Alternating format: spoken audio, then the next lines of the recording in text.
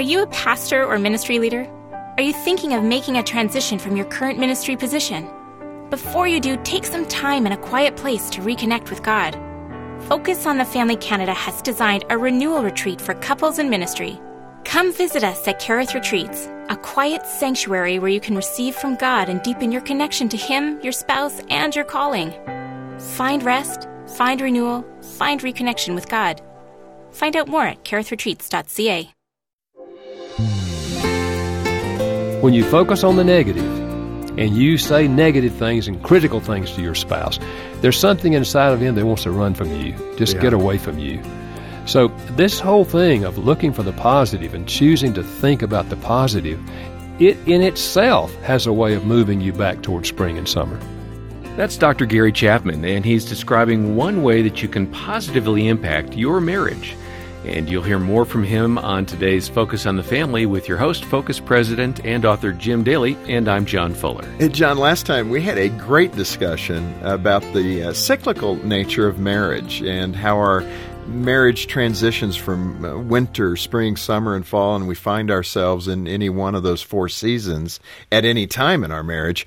And Gary Chapman, our guest, has done a beautiful job, like he always does, just capturing complex human relationship ideas and then putting them into more bite-sized formats. And we are going to continue that discussion with Gary today to talk about what season your marriage is in and how to get to a good place. And let me just say here at the start, if you're struggling in your relationship, we do have counselors here on staff, caring Christians who can have an initial discussion with you about where you're at.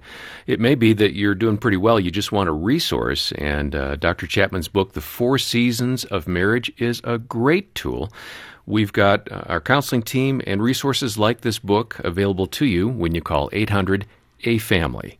800, the letter A, and the word family. You know, so often people will say, I'm praying for Focus on the Family. We're supporting you. What else can we do to engage the ministry of Focus?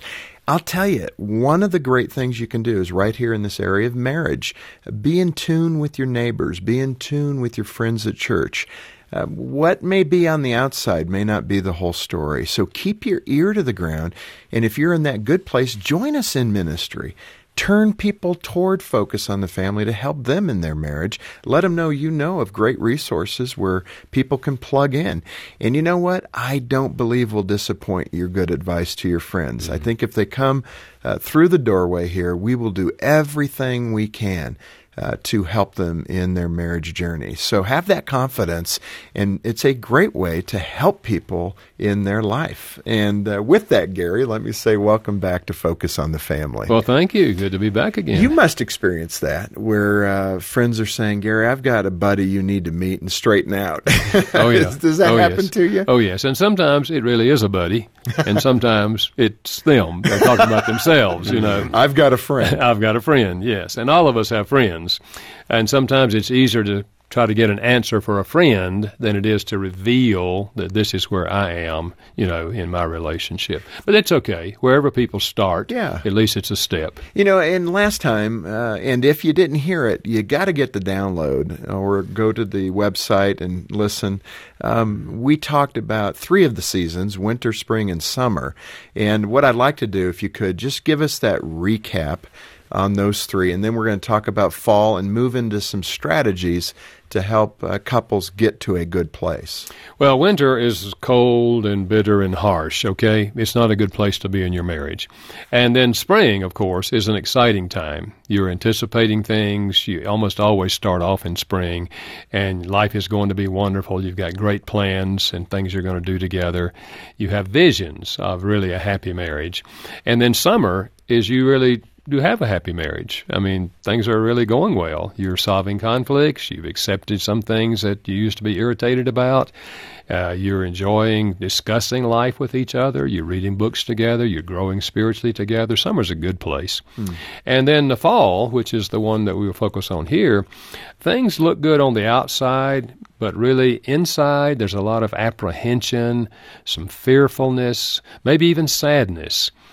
things that just don't feel quite right in the relationship. No one else sees them yet, but we may feel unappreciated in a fall marriage, not verbalizing it.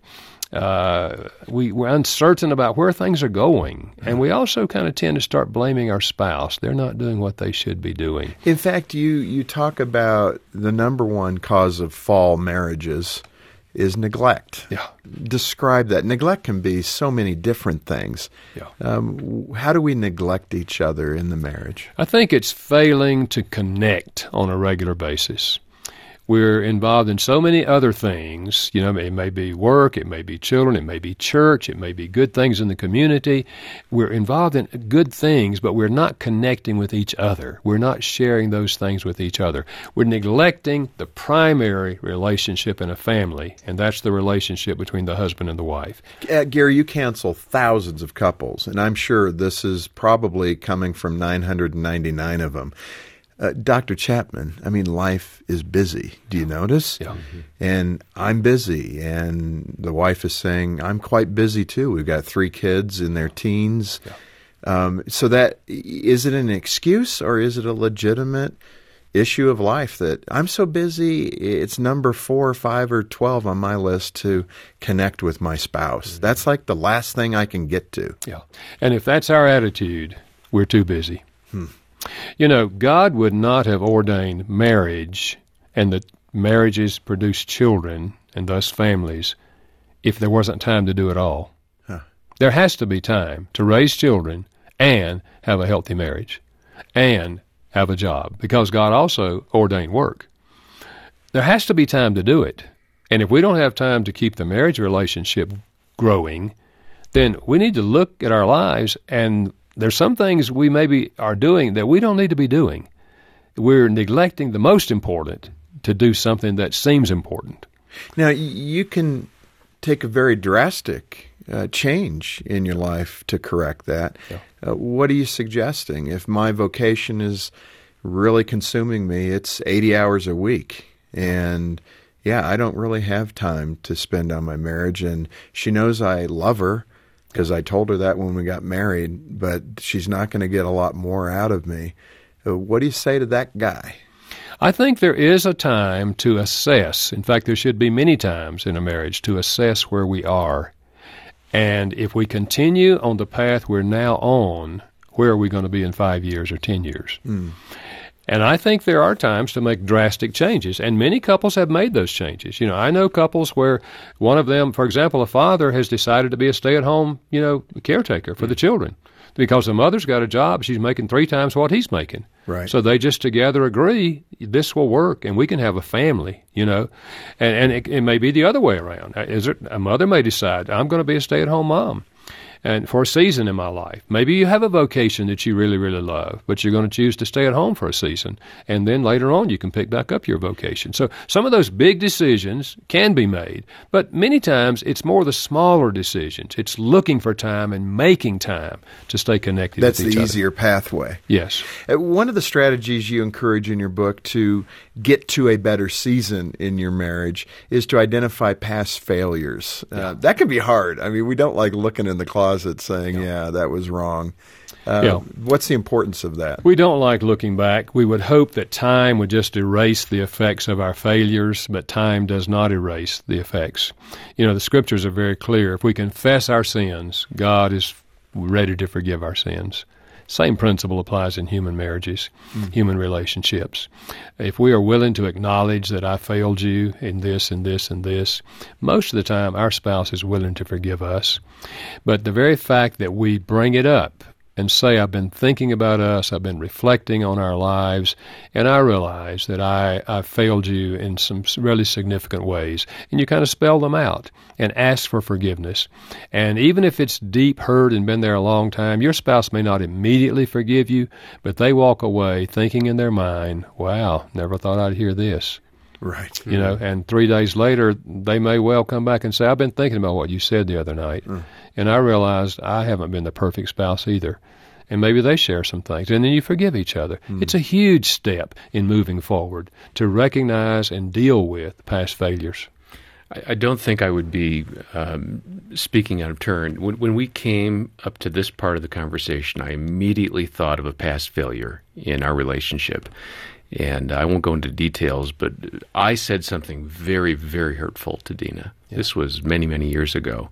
And I think we've resolved that. But I'm not sure.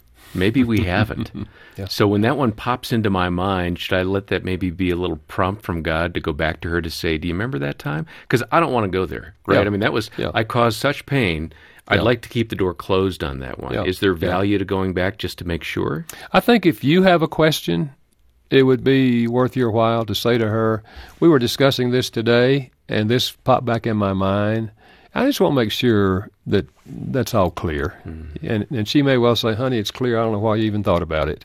Or she may say, it does bother me once in a while, too. Hey, Gary, you talk about a 3-step process for working through those past failures that we're alluding to. Give us an example of how you've walked a couple through the process in your counseling, if you can. One is to ask God, just take an hour away and sit down alone with God and ask God to bring back to your mind all the places where you failed your spouse in the past. And just write them down. Mm-hmm. And God will do that because God wants us to deal with our failures. Mm. Then you go to your spouse and you tell them, I sat down with God the other day and I asked him to tell me where I have failed you in the past, and he gave me a pretty good list. And if you've got a few minutes, I'd like to share these with you either now or later and see if you could forgive me. Wow. Your spouse is listening, and chances are they'll make time to let you read the list. That right there is probably worth the 2 days of listening to this program. I mean, I think that could make a dramatic difference in your marriage. Man, try that and then let us know the difference it made in your marriage a week or the next day. I would love to hear from you if that piece of advice right there made a difference for you. Wow, Gary, that's powerful. And if your spouse happens to say, once you read the list, I'd like to forgive you, but I don't know if I can, give them time. Just say, I don't want to pressure you for forgiveness, but I hope that you can eventually find it in your heart to forgive me, because you deserve more, and I want to be what you deserve. And let it ride. I can tell you, there's a good chance now you start being kind and changing your behavior that they're going to forgive you and may come back and confess their own failures. Gary, as you describe that, the word that jumps into my mind like a neon sign is humility and vulnerability. Yeah. And again, what is it in us as human beings that's so hard a place to get to, that vulnerability to be able to do that, which, I mean, I think a lot of people are exhaling going, if we could only do that, it would be different. Yeah. Why can we not get there? What is it in us that we don't want to be that vulnerable? We'd rather sit in the muck of our marriage than do that. I think it's the work of the enemy in our hearts and in our minds. He doesn't want us to confess our failures. He doesn't want us to experience forgiveness. And anything he can do to keep us from getting there, he will. I think also we are self-centered. We are prideful. And yes, it's hard to acknowledge your failures, especially in a close relationship like marriage. But when we do, we're freed. Even if they don't forgive you, you feel better because you laid it on the table. And it's so biblical. I mean, God doesn't just forgive everybody. He forgives people who confess their sins. And that principle is true here. We don't just expect our spouse just to forget all this stuff. But if we confess it, then they can forgive, and now we got the wall torn down. Now we can begin building our marriage or rebuilding our marriage. Let me ask you in that context, though, that scripture where the disciples and the Lord are talking, and Jesus is saying, forgive 70 times 7. Yeah. You can interpret that in a lot of different ways in a marriage conflict. And the husband who, for the umpteenth time, is coming back saying, please forgive me for that. What's the healthy approach in that? I mean, if you're thinking forgiveness anytime, cheap forgiveness, it may not mean enough. In a marriage, what should it look like? Well, I think Jesus was saying most of all, we should always be willing to forgive and have no limits on forgiveness. Having said that, I think what you describe when they come back with the same failure over and over and over and over again, that there is a place for us to confront and to say, honey, I think you're sincere. I believe you're sincere. But why don't we talk about how we can change the behavior? And let's come up with a plan where you won't do this again. This Focus on the Family broadcast will continue in just a moment.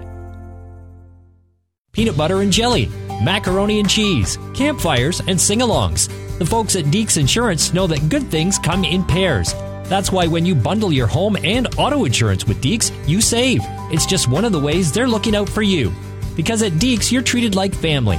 And as a licensed insurance brokerage, they've been taking care of families just like yours for over 4 decades. Visit deeksinsurance.ca to learn more about how Deeks can help you save.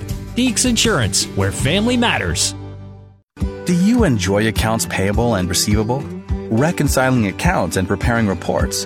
Are you able to perform highly detailed tasks? Named one of the best Christian workplaces in Canada, Focus on the Family Canada is looking for a full-time intermediate accountant to join our dynamic team in Langley, BC. If you are someone you know feels called to serve God while growing in their skills, explore current job openings today at focusonthefamily.ca/employment. Are you feeling sad, discouraged, or hopeless? Have you lost interest in activities you once found enjoyable? Are you confused about whether this is a passing sadness or depression? Focus on the Family Canada has created a free PDF booklet filled with professional advice, biblical insights, and resource suggestions that address depression. Download your free PDF booklet at focusonthefamily.ca/depression-PDF. Thanks for listening to Focus on the Family. Let's resume now with the balance of today's programming. Gary, you've touched on those 3 key components of identifying your failures and confessing those to your spouse, and then seeking forgiveness. Yeah. Those are all biblical approaches to human relationship, particularly of marriage. Let me ask you about another part of the strategy that caught my attention. That is to have a winning attitude toward your spouse. And I mean, so many wives and husbands are going, yeah, but you don't know my spouse. What is it to have a winning attitude, and where does that come from? Well, it's the opposite of having a negative attitude.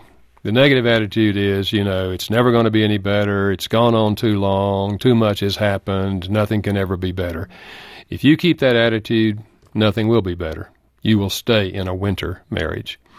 But if you begin to think in terms of, there's got to be something good here in our relationship, and you start focusing on the positive. This is what Paul encouraged us to do in Philippians chapter 4 when he said, if there's anything good and holy and right, and he listed a whole thing of things, he said, think on these things. Think on the positive things. Yeah. You start looking for positive things in your spouse, and then you start verbalizing those things to them. Look at them the way God looks at them. Huh. Your spouse is somebody made in the image of God. They're gifted by God. They have the ability to do things. And you start walking down that road, and you'll begin to see some good things in your spouse. And then you verbalize it. It may be simple things. It may be little things. But you begin to verbalize the positive things in the relationship. And when you verbalize the positive to your spouse, there's something inside of them that wants to be better. Every time you commend them for something or point out something about them that you really like, they want to be better. I remember when my kids were little, my wife would tell the children what a good father I was. And I knew sometimes she was going way beyond reality. But every time she told them how good I was, it made me want to be as good as she said I was, And conversely, when you focus on the negative, and you say negative things and critical things to your spouse, there's something inside of him that wants to run from you, just get away from you. So this whole thing of looking for the positive and choosing to think about the positive, it in itself has a way of moving you back towards spring and summer. And the power of these positive words and the positive attitude is not necessarily going to create instant change in a relationship, is it? I mean, Not because necessarily. there could be years of negative things going on. Not necessarily quickly, but they do move you in the right direction. They begin to thaw the ice, and they begin to move you back toward spring. Gary, you talk about the Dead Sea people and the Babbling Brook people. I thought that was pretty funny. What in the world are you getting at there? I'm talking about our personality when it comes to talking. Some of us are Dead Seas. You know, the Sea of Galilee flows south by way of the Jordan River into the Dead Sea, and the Dead Sea goes nowhere. That's why we call it the Dead Sea. Some of us have that kind of personality. We can receive thoughts, feelings, experiences throughout the day. We have a large reservoir where we store all of that, and we're perfectly happy not to talk. If you say to a Dead Sea, "What's wrong? Why aren't you talking tonight?" A Dead Sea will say, "Nothing's wrong. What makes you think something's wrong?" It's just that they can be content not to talk. Now, the other personality type is what I call the babbling brook. And that's the personality that whatever comes in the eye gate or the ear gate comes out the mouth gate. And normally, there's not 60 seconds between the two. In fact, if no one is at home, these people will call someone on the telephone. You know what I just saw? You know what I just heard? They have no reservoir. And usually, these two people marry each other. Usually? And the babbling brook will complain that her spouse doesn't talk. And often that spouse is a husband. He just won't talk. I just have to keep asking him questions. He can sit down for a whole meal and not say a word about what happened today. Well, but the difficulty is you don't bring a bulldozer in to make the Dead Sea a babbling brook. What do you do, though, to find some compromise? Yeah, you're never going to change the basic tendency, but you can both learn to grow toward the middle. The Dead Sea can learn to speak more than he would or she would normally speak. The babbling brook can learn to slow the flow, ask more questions, and become a better listener. And I say to the babbling brook, don't ever expect the other person to talk as much as you talk. But if you'll ask questions, they may give short answers, so you ask another question just to follow up, and don't get annoyed, just keep asking questions, and they will respond to questions. It's easy for a Dead Sea. It's easier if you ask me questions, because otherwise you just say, I wish we'd talk more, and I'm thinking, about what? And why? Yeah, and why? What do you mean, talk more? But give me a question. I can respond to the question. Developing that empathetic ear to listen. I mean, I think, unfortunately, in marriages, that's where we lose our ability to do it so quickly. Maybe after year 2 or maybe month 2, we tend to not stay in touch with that ear to listen to each other. How do we maintain that as a good, healthy part of our relationship? You know, I never heard the word empathy when I was growing up.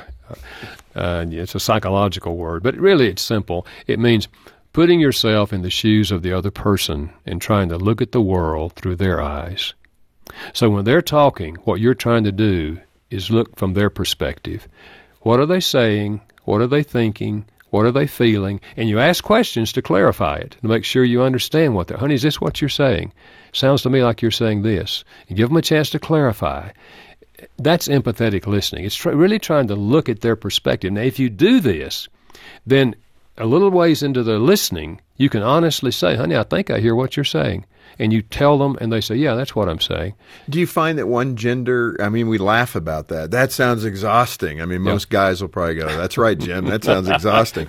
And we even laugh like that. Yeah. Do women, do they tend to be better listeners than men? You know, I don't want to put men in a category, but I do think that at least the men I've encountered have more difficulty doing this than do their wives. And then how do we get beyond the joke of that it's exhausting? How do we say, okay, it's exhausting, but I'm going to do it? What kind of triggers do you use to say, okay, calm down, Jim. Listen to what Gene is saying. If you have to set time limits, then you can set time limits. See, some guys say to me, Dr. Chapman, I don't want to get in a conversation with her at night because it's going to be 3 hours. And I'm exhausted. And I'm exhausted already. You see, and the wife is just crying for more conversation. And I say to both of them, okay, let's back off. And let's not try to cram it all into a 3-hour period. Let's give her 15 minutes each night. Yeah. And if she knows there's going to be another 15-minute conversation tomorrow night, she can learn to accept that because she knows it's not going to build up and become a 3-hour conversation. So I think finding out what works for you as a couple, but we have to listen to each other. If we don't listen, we will never understand each other. Yeah. But if you listen long enough, you can say, honey, I think I hear what you're saying, and here's the other line, and it makes a lot of sense. And it makes a lot of sense. And it does. From their perspective, it always makes sense. And when you say that, you are no longer an enemy, you are a friend. Yeah. And then you can say, let me share my side, honey. Gary, this has been fantastic advice, both today and last time. Probably the last question I need to ask is a final word from you. Okay, you've identified the 4 seasons, and I am living in winter. I don't know where my spouse is living, but I'm living in winter. People that feel stuck in that place, what can they do when they get home today? What can they do to begin to change it, to find spring or summer, or at least fall? Do something different from what you did last night. Don't do the same thing, or you'll be at the same place tomorrow night. And maybe that means simply saying, honey, I haven't told you this in a long time, but I appreciate the fact that you work so hard to provide for us. Or something else that's positive. Just say something positive tonight, something you haven't said in a while to your spouse. That's a good place to start. Dr. Gary Chapman authored the book, The 4 Seasons of Marriage, Secrets to a Lasting Marriage. It has been great to have you with us. Thank you, Jim. Always good to be with you. Well, what a meaningful conversation we've had with Dr. Gary Chapman today on Focus on the Family. Well, I hope you've been encouraged to work on your marriage, regardless of the season you're in. And this is why Focus on the Family exists. We want to help you have the best marriage possible. And of course, challenges arise. We get that. Those are the winter seasons. But we can help. We have caring Christian counselors on staff that will listen to you, pray with you, and offer some insight on how you can move forward. And beyond that, our Hope Restored Marriage Intensives are really outstanding. A couple of years ago, Dina and I had the opportunity to attend one. It really changed our relationship for the better. Well, lots of couples who have gone through those intensives say the same thing, John. I love hearing about the marriages that have been saved through Hope Restored. God is doing some amazing things in that program. I'm so proud of it. Couples on the brink of divorce come back stronger and better than ever. And when we do our 2-year follow-up survey, 80% of those couples report that they are still together, still married, and have a higher level of marriage satisfaction. That's excellent. That's the goal. So if you need help in your marriage, get in touch with us today. Today may be the day that everything changes for you. And we also have Dr. Chapman's great book, The 4 Seasons of Marriage, Secrets to a Lasting Marriage. And you can order that directly from us, and the proceeds go right back into ministry to help families across Canada. We appreciate you, and we're thankful you've chosen to do ministry through Focus Canada. Yeah, donate today as you can. Learn more about Hope Restored and get your copy of the book, The 4 Seasons of Marriage. You'll find us online at focusonthefamily.ca or give us a call. 800, the letter A in the word family. 800-232-6459. We'll plan to join us again tomorrow. We'll have an amazing story of how baseball brought 3 generations together. Well, he joined us in our journey, and we had a shared goal, we had a shared dream, a shared vision together. Our dad actually got down into our world, and he helped birth this dream, but then he helped massage it for us. On behalf of Jim Daly and the entire team, thanks for listening today to Focus on the Family. I'm John Fuller, inviting you back as we once more help you and your family thrive in Christ.